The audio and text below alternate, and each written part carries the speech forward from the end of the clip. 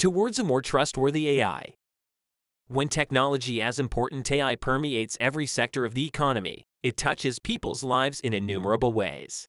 The danger of bias caused by skewed or partial training datasets, or other flaws in AI models, is real. And there are many notorious examples, ranging from discrimination against women in recruitment to overprediction of prisoner reoffending rates and inferior healthcare interventions for ethnic minorities. How do users ensure that AI algorithms are fair, reliable, and trustworthy so that the technology commands public confidence and acceptance? There are various tools, recommendations, and best practices available from consultants and others. The role of ethics in assuring trustworthy AI is also exercising regulators and policymakers. An Artificial Intelligence Act proposed by the European Commission in April 2021 addresses the risks of misuse.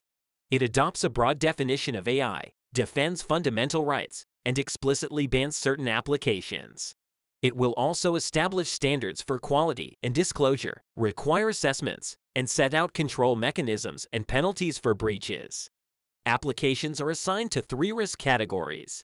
Government-run social scoring as used in China is deemed unacceptable and will be banned. CV scanning tools for job applicants are an example of a high-risk application subject to specific legal requirements. Others that don't fall into these categories would go largely unregulated. Some campaigners are lobbying for changes to close loopholes and ensure that unforeseen applications that prove dangerous are reassigned to the high-risk category. Digital rights groups have also expressed alarm at national security exemptions added ahead of negotiations over the text in the European Parliament. When enacted, this could be the first AI law by a major regulator, unless preempted by U.S. financial authorities, who have also signaled their intention to regulate AI. In September 2021, Brazil's Congress approved a bill to create a legal framework for AI regulation.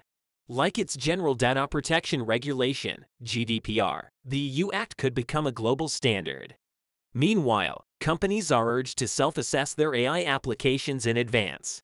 The Commission promises a light touch, especially for SMEs. Like other jurisdictions, the EU does not want to curb the competitiveness of business, while making Europe a global hub for trustworthy AI.